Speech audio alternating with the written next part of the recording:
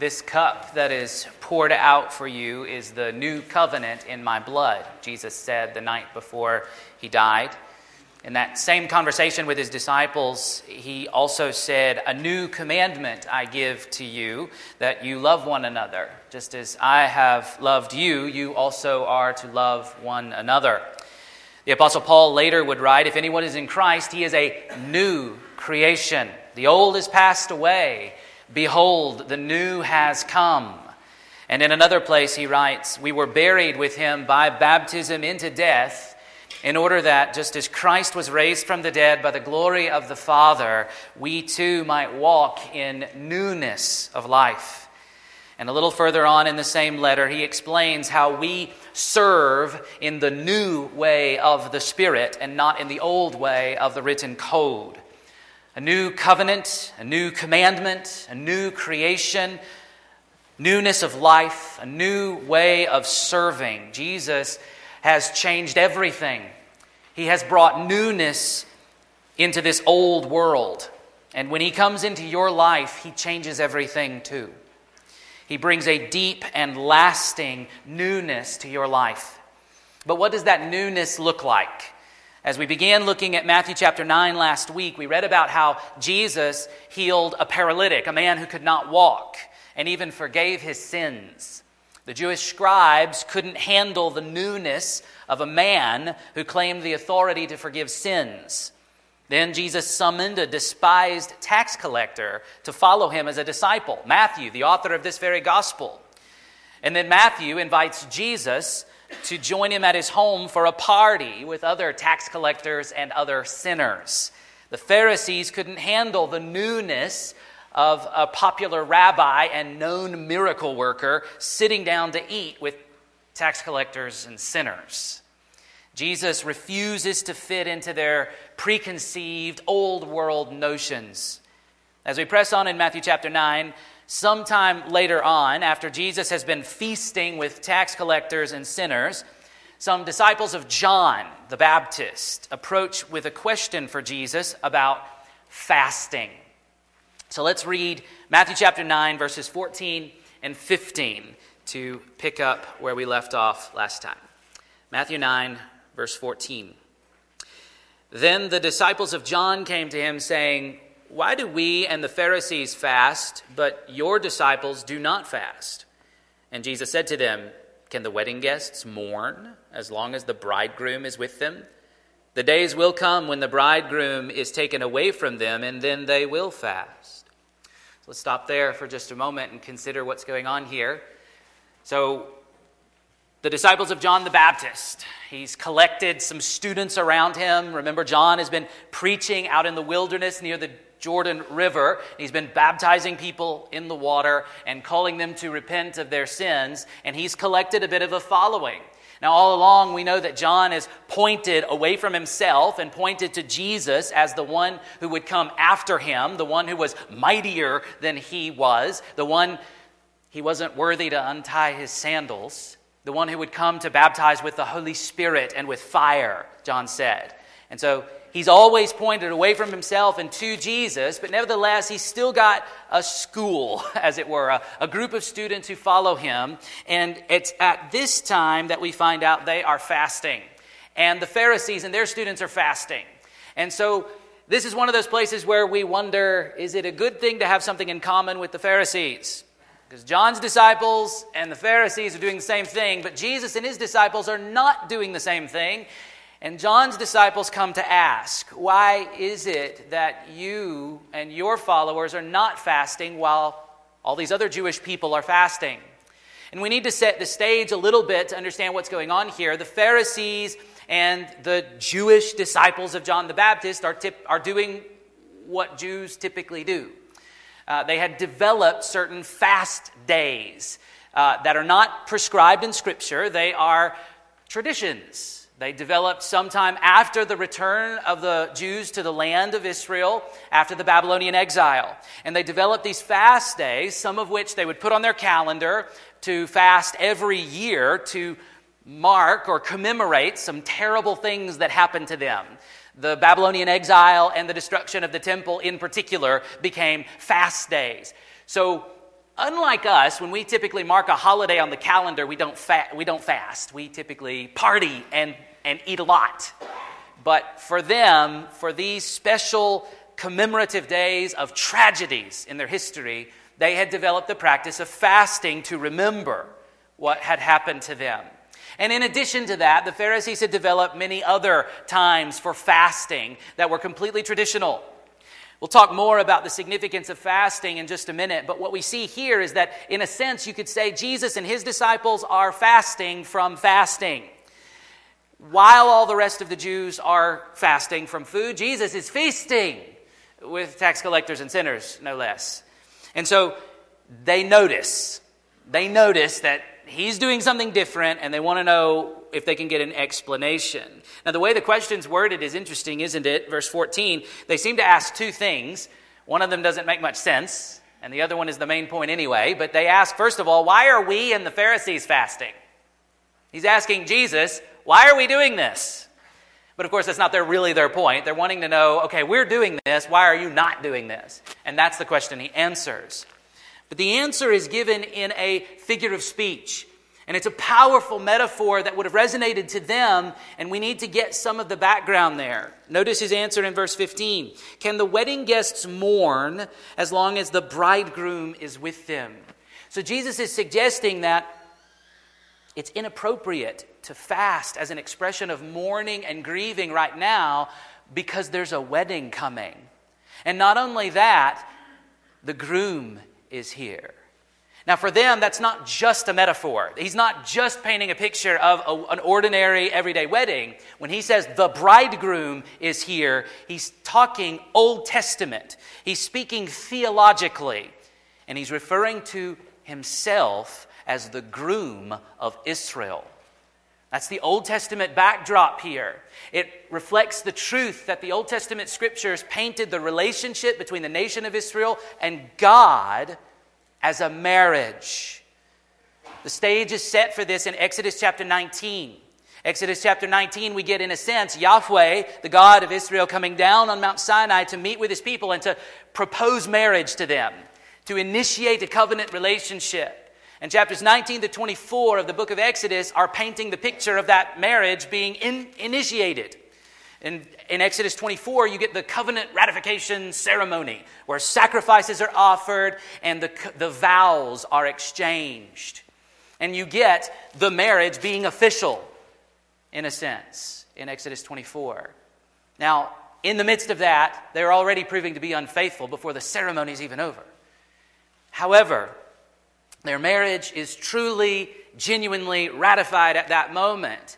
And we see then the Old Testament prophets appealing many, many times to this reality and highlighting the fact that Israel, the bride of God, the wife of God, has proven unfaithful. They have committed spiritual adultery, and the prophets repeatedly condemn them for that reality. But there are promises in the prophets, Hosea chapter 2 especially, but there are several others in the prophets that prophesied and promised a day when that marriage would be renewed, when God would retrieve his rebellious wife and the marriage would be renewed and restored. And so when Jesus talks like this, he is saying, I am God, the groom, and I have come to fetch my bride. Now you have to notice what Jesus is doing with this. He tweaks the imagery just a bit from the expectations. He's not talking about bride and groom coming together here. He's talking about the groom and the guests celebrating ahead of the wedding. And if you know the rest of the story through the New Testament, this imagery gets fleshed out so that the bride becomes the church, the bride of Christ. And so that the anticipation here is that the groom of Israel restores the marriage with Israel by forming a brand new people that includes Jew and Gentile together. That's the finish line. And so what we anticipate for the consummation is bride and groom coming together. That's normally what a wedding is all about, right? But Jesus here is pointing to a particular part of that to anticipate the arrival and the consummation of a new, renewed marriage. And so he's talking about that anticipation period. The groom is here and it's party time. So you're at a wedding, you don't fast, you don't mourn, you don't grieve when it's time to celebrate. That's his major point here. He is the groom, he's arrived, and he's picturing the disciples as the guests, even though we know they will become the bride. Again, twisting and tweaking the metaphor and the imagery there to push on their expectations. The point is about the anticipatory celebration of the imminent wedding to come. And then Jesus casts an ominous tone over this. He says, the days will come when the bridegroom is taken away from them, and then they will fast. Now, we might read that and we might think nothing of it. We might think, well, the groom is going to be taken away from them in the sense that the groom is going to go be with his bride in private for the wedding night. But given that he says they will fast when the groom is taken away, casts a shadow over that reality to suggest that when he says the groom will be taken away, he means he will be taken away violently. And he's anticipating his own murder to come. And so even before the marriage can be consummated, the groom will be killed. That is not what they would have expected. And so Jesus says at that time it will be appropriate to fast as an expression of mourning and grieving because the groom has died. That's why fasting will be appropriate. Now, I want to camp out here for just a minute, maybe chase a rabbit of sorts for a minute and talk about this whole concept of fasting a little bit.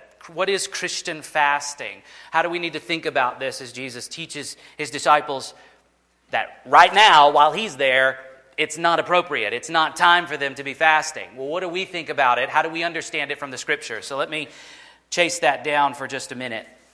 Fasting is quite simply abstaining from food or drink for a period of time. It can be limited to certain kinds of food or drink.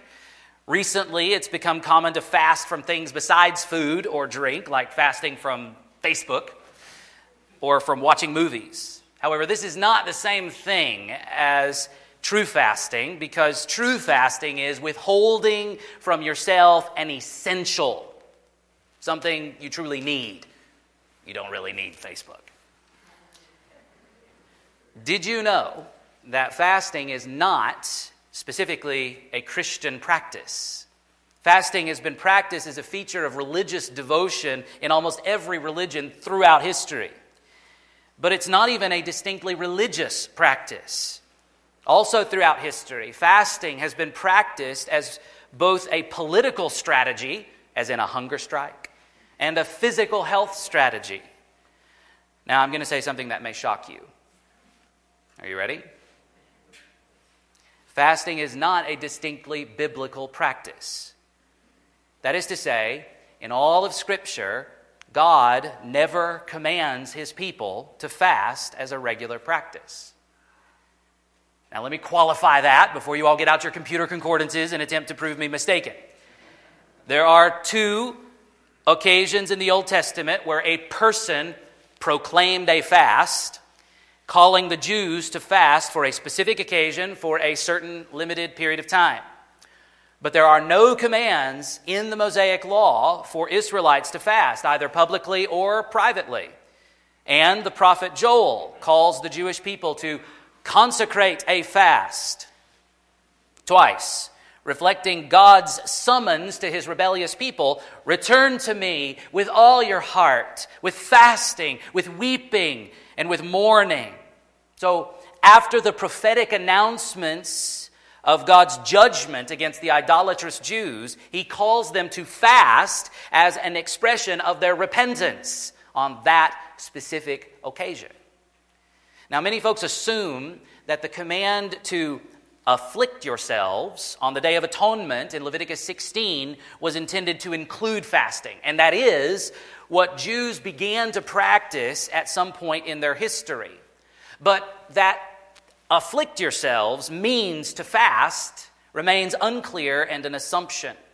From verses like Psalm 35:13, which says, I have afflicted myself with fasting, it would seem that it needs to be made explicit with the actual word fasting for there to be a reference to fasting in the phrase afflict yourselves. In other words, you can afflict yourselves in lots of different ways, and fasting is one way to do that. Fasting accompanies prayer very often throughout the Bible, which may reflect the simple reality that preparing and eating food takes time and focus. And if a person wishes to focus intensely on talking with God, that person may ignore felt hunger and set aside the normal practice of preparing and eating food. There may be some personal value in the practice, but let's be careful about insisting that for Christians, it is inherently something that will improve your spiritual life, or that it's something that every Christian ought to do. The Bible never, as far as I can tell, explains a special spiritual significance for fasting. Now, I'm sure that many of you could share experiences of how fasting has helped you personally. And there are tons of books out there that talk about how fasting increases spiritual power. One writer even called it a spiritual atomic bomb to destroy strongholds of evil and usher in a great revival and spiritual harvest around the world. Those books often claim that fasting enables spiritual breakthroughs and that fasting can guarantee certain answers to prayer. And those books contain story after story as evidence that fasting caused these wonderful things to happen in their lives. I remain skeptical of those stories. Some of them have been examined and shown to be fabricated. But I think most of them are the result of failing to heed a well-known principle from science that should apply in theology as well, and especially when you're evaluating your experiences. Correlation does not necessarily imply causation. You line up two separate things in your life, and you say one caused the other. For example, you might say, I got a check in the mail that covered a bill that I couldn't pay because I fasted twice last week. So two things happened. You got a check in the mail and you fasted twice last week. You have chosen to connect those two events as cause and effect.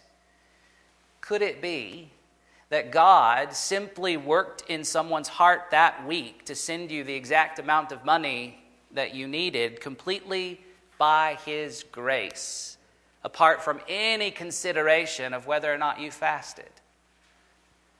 God nowhere in the Bible, as far as I can tell, ever promises any kind of specific benefit to come from fasting. Jesus did say in the Kingdom Life Discourse, the Sermon on the Mount, that your Father will reward you if you fast properly. When we looked at that passage in Matthew 6, we emphasized how the reward promised seemed to be heavenly, eternal rewards, not so much temporary earthly rewards like money in the bank. And the reward is not so much promised for fasting itself, but for the attitude and the motive while fasting. In light of this biblical framework for fasting, the facts that fasting is never commanded for God's people, and no spiritual significance is ever specified for fasting, I view fasting as something we could label a cultural practice that, when done with a certain attitude or for a certain purpose, may provide some benefit for the individual who chooses to fast. Fasting was common as an expression of mourning and grief, repentance, or lamenting because of some crisis. And you can see those purposes clearly in the Old Testament examples of fasting. Also, corporate fasting is common in Scripture, with two examples of Christians fasting together in the book of Acts. In Acts 13, for example, the leaders of the church in Antioch fasted and prayed before they sent Paul and Barnabas out on mission, which might mean no more than that the leaders prayed through lunch without eating. I think it's corporate fasting in particular that is in view in our passage this morning. The disciples of John the Baptist as a group were fasting. The Pharisees as a group were fasting. The question is, will the disciples of Jesus as a group fast? Jesus only fasted once, as far as we know, for 40 days prior to the beginning of his public ministry. But once he stepped into the limelight as the groom, celebration time began and fasting time ceased. Jesus taught on the attitude one should have when fasting. Jesus' fasting and Christian fasting seems to reflect an expression of neediness and dependence on God that is appropriate when praying, but we must not conclude from these passages that fasting makes God more likely to answer our prayers in particular ways, or that there's some kind of special power that comes from fasting. I don't think that idea is supported in Scripture at all. Finally, to reiterate this point from another angle, let me just say one more thing about fasting. If you never fast as a Christian, I don't believe you're being disobedient to Scripture, and I don't believe you're thereby somehow a spiritually anemic or second-class Christian. You may not be missing anything at all, in fact. A lot of weight is often put on the fact that Jesus says, when you fast, in the Sermon on the Mount. People draw the conclusion from this way of stating things that Jesus certainly expected all of his followers to fast at times. And at the end of verse 15 in our passage here this morning, he says, then they will fast. Again, seeming to express an expectation that all of his followers will fast. However, there's reason to reconsider this way of understanding what Jesus says. First, when we see what Jesus says in the Sermon on the Mount in Matthew chapter 6, there is something different about fasting than the other items Jesus mentions in that passage. He says, when you give to the needy, and when you pray, and when you fast, both praying and giving to the needy are commanded elsewhere in Scripture, repeatedly, of all of God's people. But as we've noted, fasting is nowhere commanded of all of God's people, specifically in Scripture. Secondly, if we recognize fasting as a cultural practice, then we can hear Jesus addressing his disciples as Jews. Jesus could expect them to fast because they were Jews, not because they were obeying some command in Scripture, because there isn't one, and not because they were his followers. So I don't think Jesus is laying down an expectation or a veiled command for his followers to fast. Instead, he's extending the freedom to fast. If you want to fast, there is a proper way and a proper time to do so. And there is an improper way and an improper time to do so.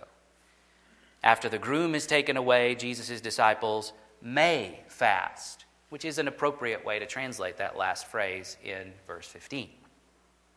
So even though I don't think we are expected or commanded to fast as Christians, if you find yourself distracted by food, or if you could look at your life and say that food might be an idol for you, you might find some benefit in fasting for the fight against your sin by intentionally abstaining for a period of time, maybe even regularly. If you gain a healthy obsession with prayer and studying the Scriptures, you might find yourself skipping a few meals along the way. Ultimately, I concur with William Hendrickson, who writes, Jesus does not say that his followers must fast, neither does he forbid them to fast if that is what they wish to do. In certain circumstances, he seems to regard fasting as entirely proper.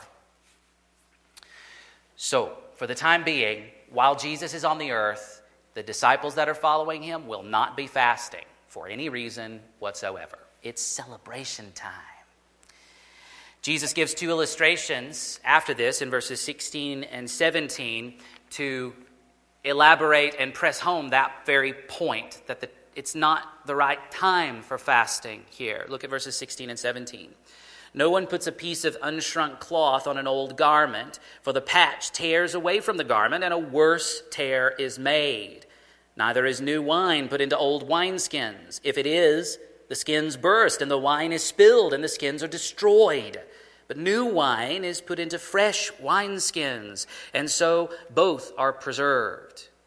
So he uses two common images from their everyday life. The first one is from the mundane realm of laundry repair. He gives a very practical illustration here. If you're going to if you get a hole in your pants and you need to patch it, you have to properly shrink and prepare the patch before you put it on. If you don't do that, if you get a fresh patch that's never been washed, never been shrunk, never been properly prepared, and you put it on your old pants, and then you throw your pants in the wash, they will shrink. The patch will shrink, and it will pull away from the place where the hole was, and it will rip your pants even further. So get Jesus' point here. He's talking about fasting, and he's saying, if my disciples were to fast while I'm here for party time, it would be spiritually damaging to them. This is parallel to his instruction in the Sermon on the Mount, where he said, if you fast in the wrong way, if you fast like the hypocrites, you are only incurring God's judgment. Fasting can be harmful if done the wrong way or at the wrong time. That's Jesus' point. He presses the same exact point home with a second image from wine production. He says, you don't put new wine into old wineskins. So old wineskins, we're talking about an animal skin that's been prepared for the purpose of carrying wine. So if you've got an old one that you've used a lot, it's dried out and become brittle. And so if you put new wine, that is juice freshly pressed from the grapes, and you put that in that old, dry, brittle container, what's going to happen? The juice is going to ferment. It's going to expand. It's going to apply pressure on that brittle substance, and it's going to blow a hole in it. And guess what? No wine. No wineskins. Nobody gets to enjoy it. It's spilled on the ground. It's totally ruined. And that's again the point.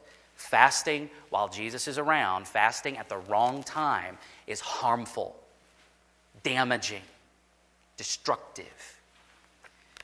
But he gives the corollary in this case as well. So instead, you put new wine in new wineskins. And he's saying, again, the juice freshly pressed from a grape needs to go inside a skin that's just been recently ripped off an animal. Sorry for the gross image. Some of you are familiar with taxidermy kinds of things, and so it doesn't gross you out, but sorry to everybody else. But that's the kind of thing we're talking about. And if you do that, then it is flexible and pliable so that when that juice expands and ferments, it will flex with it, and it will be okay. And everybody will get to enjoy the wine in the wineskin. That's the point. It's time, now that Jesus is here, to do things differently. The old ways have to be set aside. And he's probably got his crosshairs on the traditional practices of the Pharisees.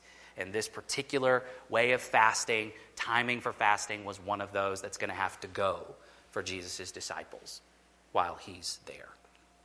It's not time to be mourning. It's time to be celebrating, because Jesus is bringing the new kingdom in.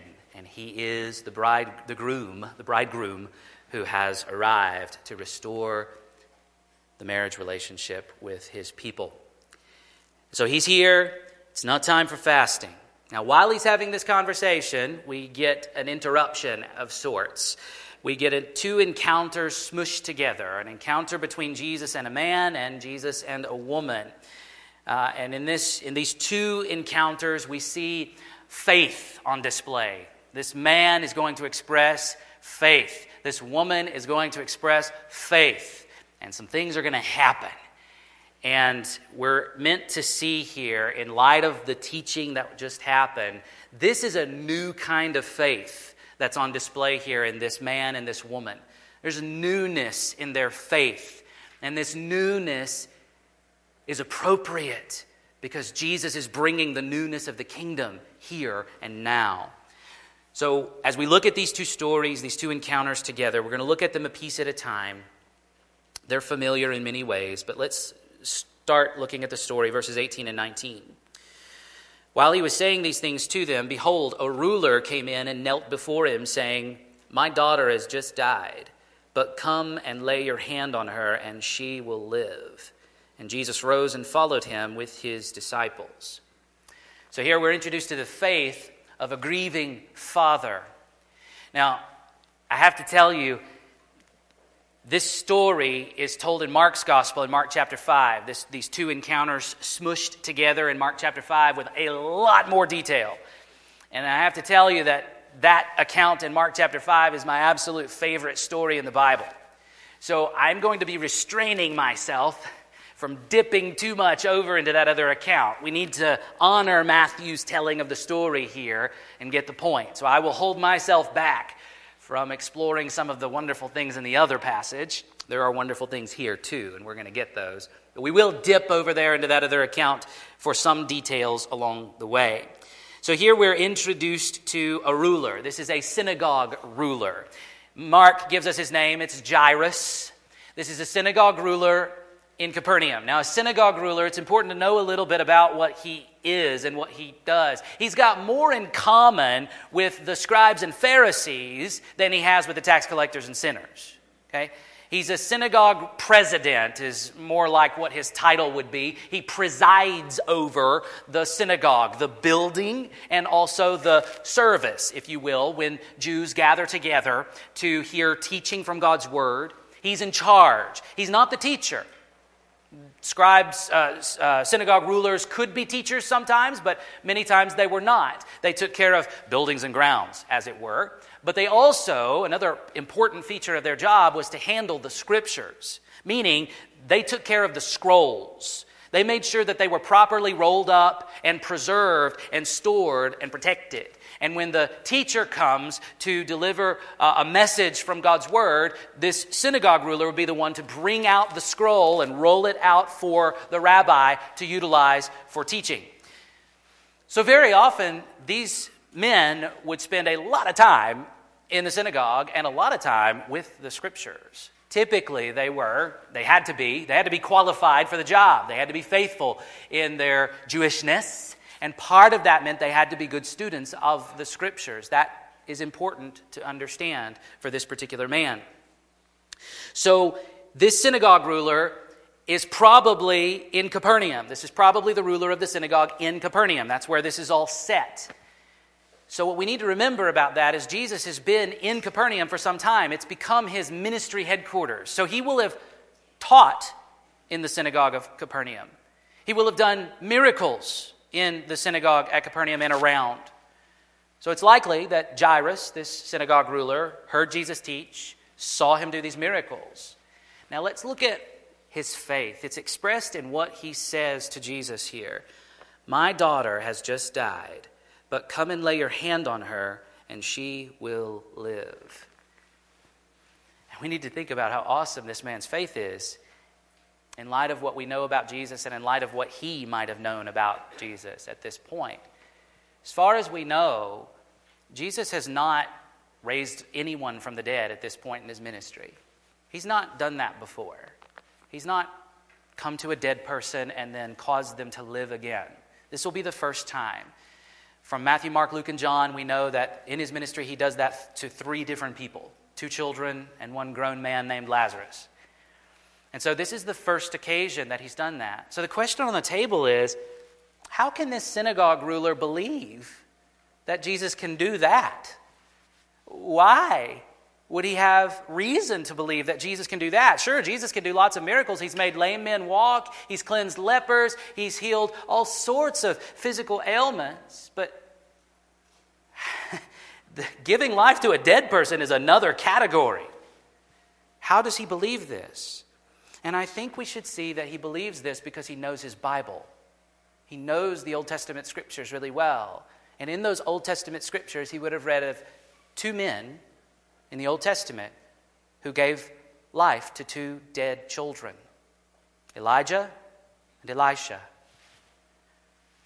And so it may be that this man sees Jesus as a great prophet, like Elijah, like Elisha, so that like Elijah and like Elisha, perhaps God would use him to restore life to his dead daughter. That's probably where this man's profession of faith comes from. He knows the scriptures, and he knows that Jesus has been going around in a prophetic-like ministry. And so he expresses his faith to Jesus and says, if you'll just come and you'll touch her, she'll live again. And so Jesus gets up to follow him, to go to his home. And then he's interrupted. the procession is interrupted by a bleeding woman. And so here we get to see the faith of a bleeding woman. Look at verses 20 to 22. And behold, a woman who had suffered from a discharge of blood for 12 years came up behind him and touched the fringe of his garment. For she said to herself, if I only touch his garment, I will be made well. Jesus turned and seeing her, he said, take heart, daughter, your faith has made you well. And instantly the woman was made well. I love this story. This woman has been suffering for a long time, 12 years. Mark, one of the reasons I love that account is he lays it out, how bad her plight is. Matthew simply summarizes it. She's been bleeding for 12 years, probably not constantly, but there's something wrong with her body that for 12 years she's been bleeding irregularly all the time. And so what we need to see in that is to recognize what her situation would be. She is an outcast from society because of this, and has been for 12 years. If she's bleeding like this, she is ceremonially unclean. That means she is forbidden from coming to the synagogue to hear God's word being taught. She is forbidden from bringing animals to the temple in Jerusalem to have her sins forgiven through sacrifice. She is forbidden from fellowshipping with God's people in any way whatsoever. She is forbidden from touching another human being or being touched by another human being for 12 years. She has been isolated. She has been ostracized and rejected. If she had a family, she will have had to have left them. If she was married, it's likely that she would have been divorced. Because in their culture, she would not have been able to be intimate with her husband, and he would have rejected her, most likely.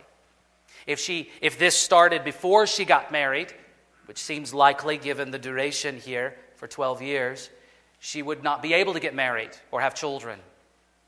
No hope, no prospects of relationship in that way. And so here, she wants to sneak up on Jesus and get her healing and get gone. That's what she wants, right? She wants to sneak up in the midst of the crowd because she's not supposed to be there. She's not supposed to be in public among people who might rub shoulders with her and become unclean from touching her. She's not allowed to do that. So she's going to be fully veiled to conceal her identity. She's going to sneak in among the crowd, and she believes, if I only touch his garment, I will be made well. That's her profession of faith in verse 21. This woman thinks that if she can just touch the fringe of his garment, that's probably referring to the tassels that Jewish men would have worn hanging loose from their cloak or their robe. She wants to touch that tassel, and she believes that if she would do that, then she'll get her healing and she'll be gone. I press that point home to you because I want you to see there's something wrong with her faith. Her faith is mingled with superstition. Her faith is confused and incomplete. She thinks she can get her healing and get out of there without having a personal encounter with Jesus. That's all she wants. She wants to get healed, and understandably so. She's desperate at this point. 12 years is a long time to be ostracized from society and your own family. And one other detail that grips me from Mark's account is he tells us that she had tried remedies. She had spent money on doctors, physicians, healers, and she spent all of her money, and she only grew worse in her condition. Some of you might be able to relate to that. And so she's at her last rope, and she's heard about Jesus healing people in impossible situations. And she believes that I just have to, if I can just touch something connected to him. That's superstition, folks. And I draw that to your attention because Jesus welcomes her in her confusion. Jesus welcomes her approach even though she doesn't have it all right. And every time I read this story, I sense a rebuke, a personal rebuke to me, because I am often not patient with other people's confusion, other people's blend of superstition with Christianity, so common in this country and in this context where we live. We are a very superstitious people over here. Not that they're not in other parts of the world, I suppose. But it's easy to mix superstition with Christianity. And I'm critical of that. Jesus welcomes her. He addresses her fear in verse 22. He addresses her, take heart. It's the same phrase he used with the paralyzed man, the man who couldn't walk earlier in this chapter that we looked at last week. She's terrified. Luke tells us that explicitly. You see, Jesus won't let her go home and just get her healing. She does. She touches the fringe of his garment, and it worked. She got what she wanted, and she was ready to creep on out of there without being noticed by Jesus or anybody. That was her expectation. Jesus stopped the whole procession. And he calls her out in front of everybody. And so Luke tells us that she's terrified. She falls down in front of him, trembling in terror. And so he says to her, take heart, take courage, don't be afraid, daughter. I assure you, this is probably the first tender word she has heard directed to her in over 12 years. Jesus is so tender with this woman who is suffering so much. Her suffering has just ended. And he addresses her as daughter. And he invites her out in front of the crowd, which would be terrifying. And I wonder why he does this. I think he does this actually for her benefit. Because now he draws her out and he verifies in front of everybody her healing, her cleansing, so that the whole crowd knows she's not a threat. She's not a danger to them. There should be no judgment of this woman, no fear that she's going to contaminate them, because Jesus has solved that problem. And so he brings her out in front of everybody and speaks to her this way so that all will know that she is welcome back among her people and in her family, and even welcome before her God.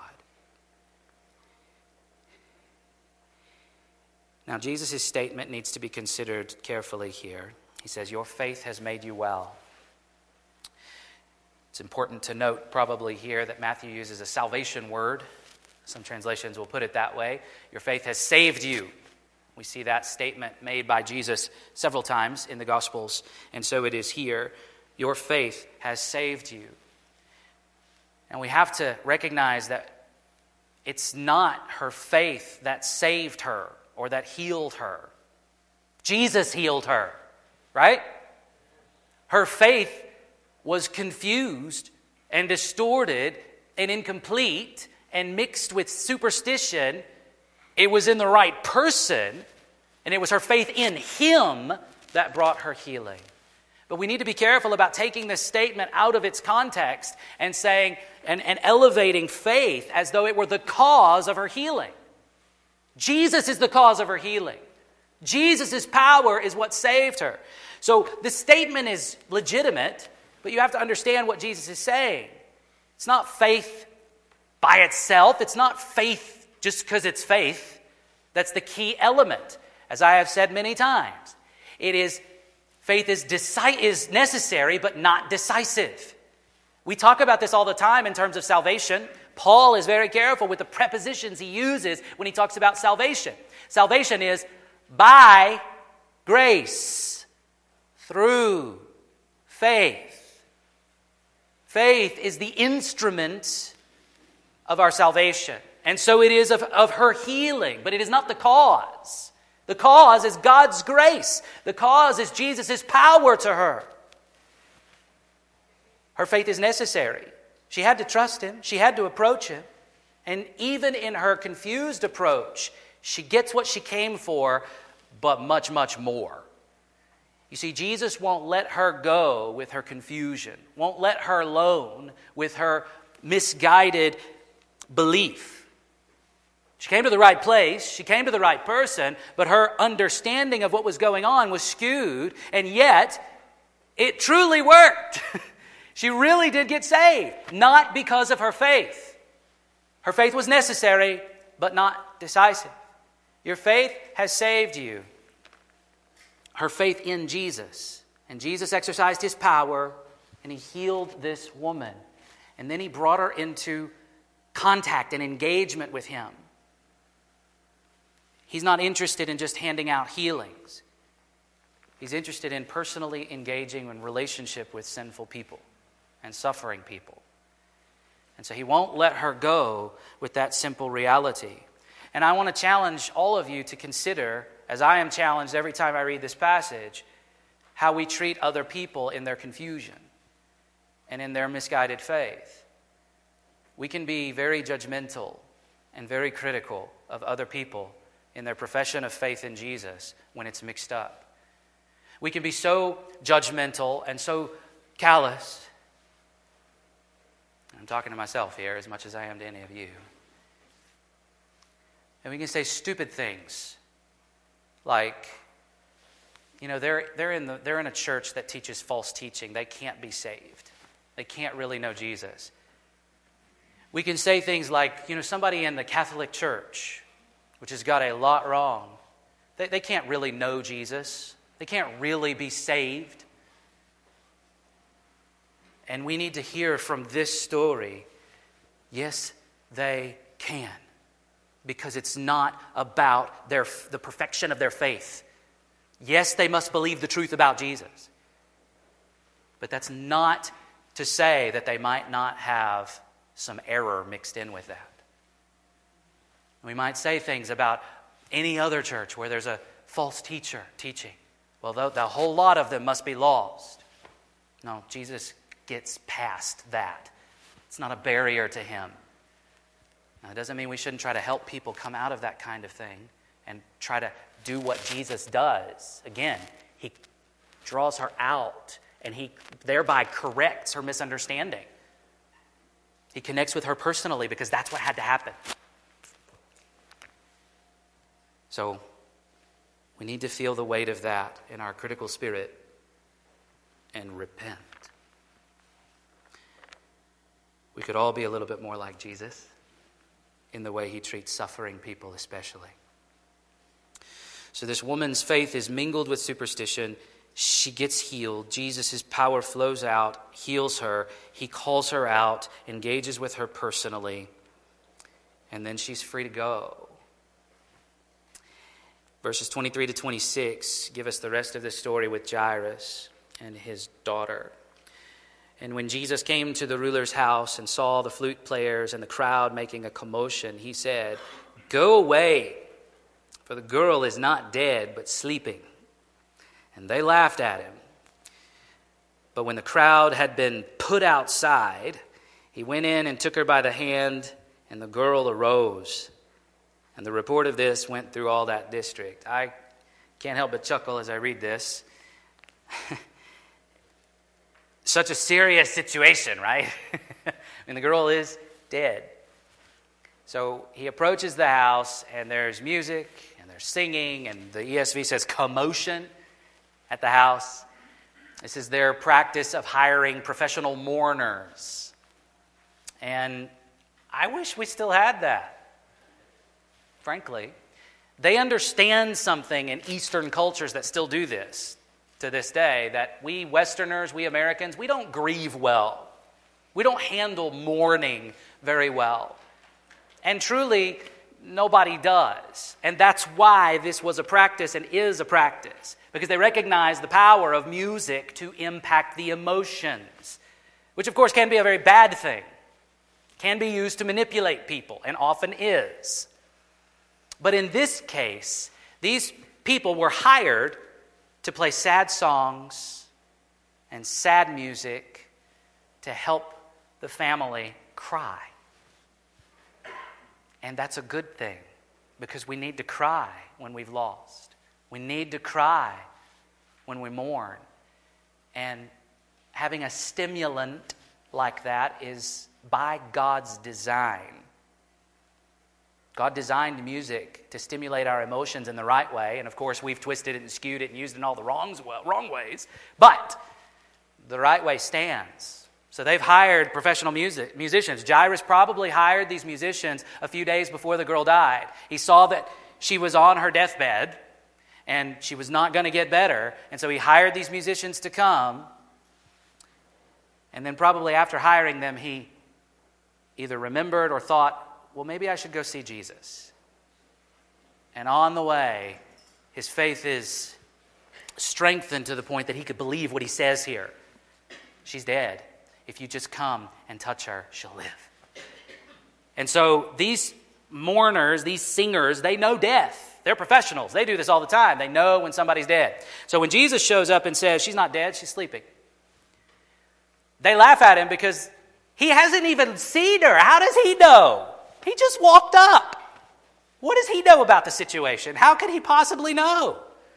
And so they laugh at him, they mock him, and I love the way Matthew puts this in verse 25. But when the crowd had been put outside, Matthew chooses a Greek word that's normally used for what Jesus does to demons. He casts them out. They've been kicked out of the house. And then Jesus goes in and touches her, and she wakes up. Now, at the end of all of this, so another question we could ask is, was Jesus lying to them, to put the point bluntly, when he said, the girl is not dead, but sleeping? Was he lying? Of course he's not, right?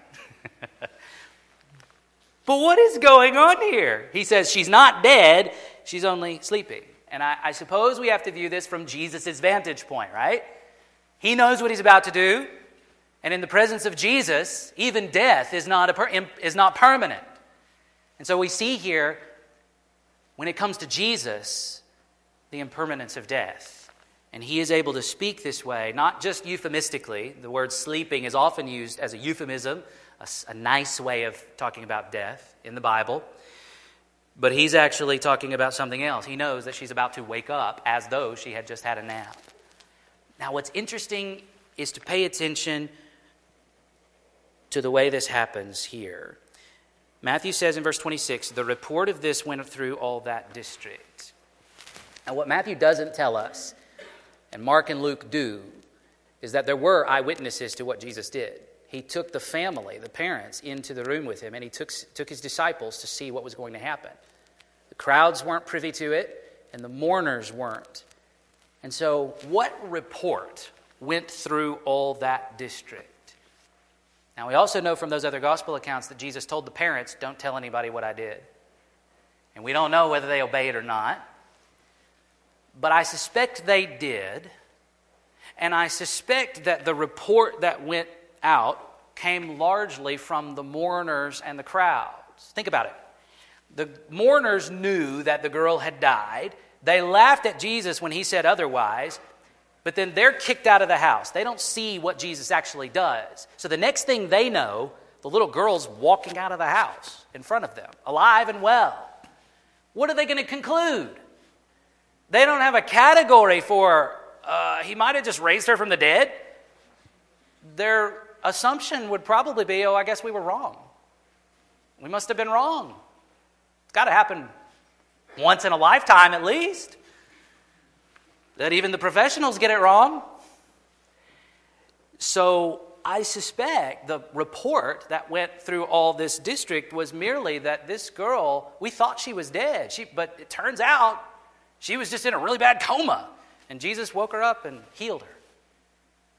And one of the reasons I think that is because if the report had gone around that Jesus was raising people from the dead, don't you think people would be bringing their dead family members to Jesus all the time? I mean, don't you think? And yet, as far as we know from the Gospels, he only does it 3 times. To 2 children and 1 man named Lazarus. And when word about Lazarus got around, the Jewish leaders really amped up their plans to kill him. So there are reasons for him to want them to keep quiet. But even in their report, I don't think they were telling everybody, oh yeah, he raises the dead, even though he will make that claim for himself in just a little bit to a certain group of people. So in all of this, we see the newness that Jesus has brought. The newness of the kingdom of God is here, and that newness involves life, not death. Death does not get the last word in the kingdom of God. Death does not get the last word when we're talking about Jesus, the author of life. And so, as always, in these passages, the main question on the table is, who is this man? Jesus. What is this new thing that he's doing? His kingdom is a kingdom of life. His kingdom is one where death has been vanquished. He appeared in a vision to his disciple John and said in Revelation 1:17 and 18, I am the first and the last and the living one. I died, and behold, I am alive forevermore, and I have the keys of death and Hades. This is the same man who said to mourning Martha, I am the resurrection and life. Whoever believes in me, though he die, yet shall he live. And everyone who lives and believes in me shall never die. And then he asked Martha, do you believe this? And that is the question I must put to you this morning. Do you believe this? Do you have this new faith for the new life that Jesus provides? Do you believe Jesus can meet your most desperate needs? Do you believe that Jesus can give you a life that never ends? Jesus can change your life permanently. He's actually really good at it. If you do believe in this man, are you walking in the new way of the Spirit? Are you living in a way that's fitting for the new creation? Because that's where your citizenship is. So let's pray to the end that we would live it out faithfully. Father, thank you for this picture of newness that's been offered and extended to us. We thank you for Jesus and the way that he overturns our preconceived notions. He keeps surprising us. And I suspect that will be true for eternity. So thank you for the wonder that we can all sit and look at these things and be amazed again and again and again. And we thank you that you keep doing the new thing in our lives. We long for the completion of the project, as it were. We long for the consummation of the marriage. We long for the new creation to dominate every corner of the universe. And we long for the suffering of this life to be gone. And so we thank you that that day is coming, and it is guaranteed to us by this man whose word never fails, whose power is unchallengeable and uncontestable. And we thank you that you've called us up into this kingdom, that you've welcomed us in our confusion, in our weakness, in our frailty, that while we were still sinners, Christ died for us.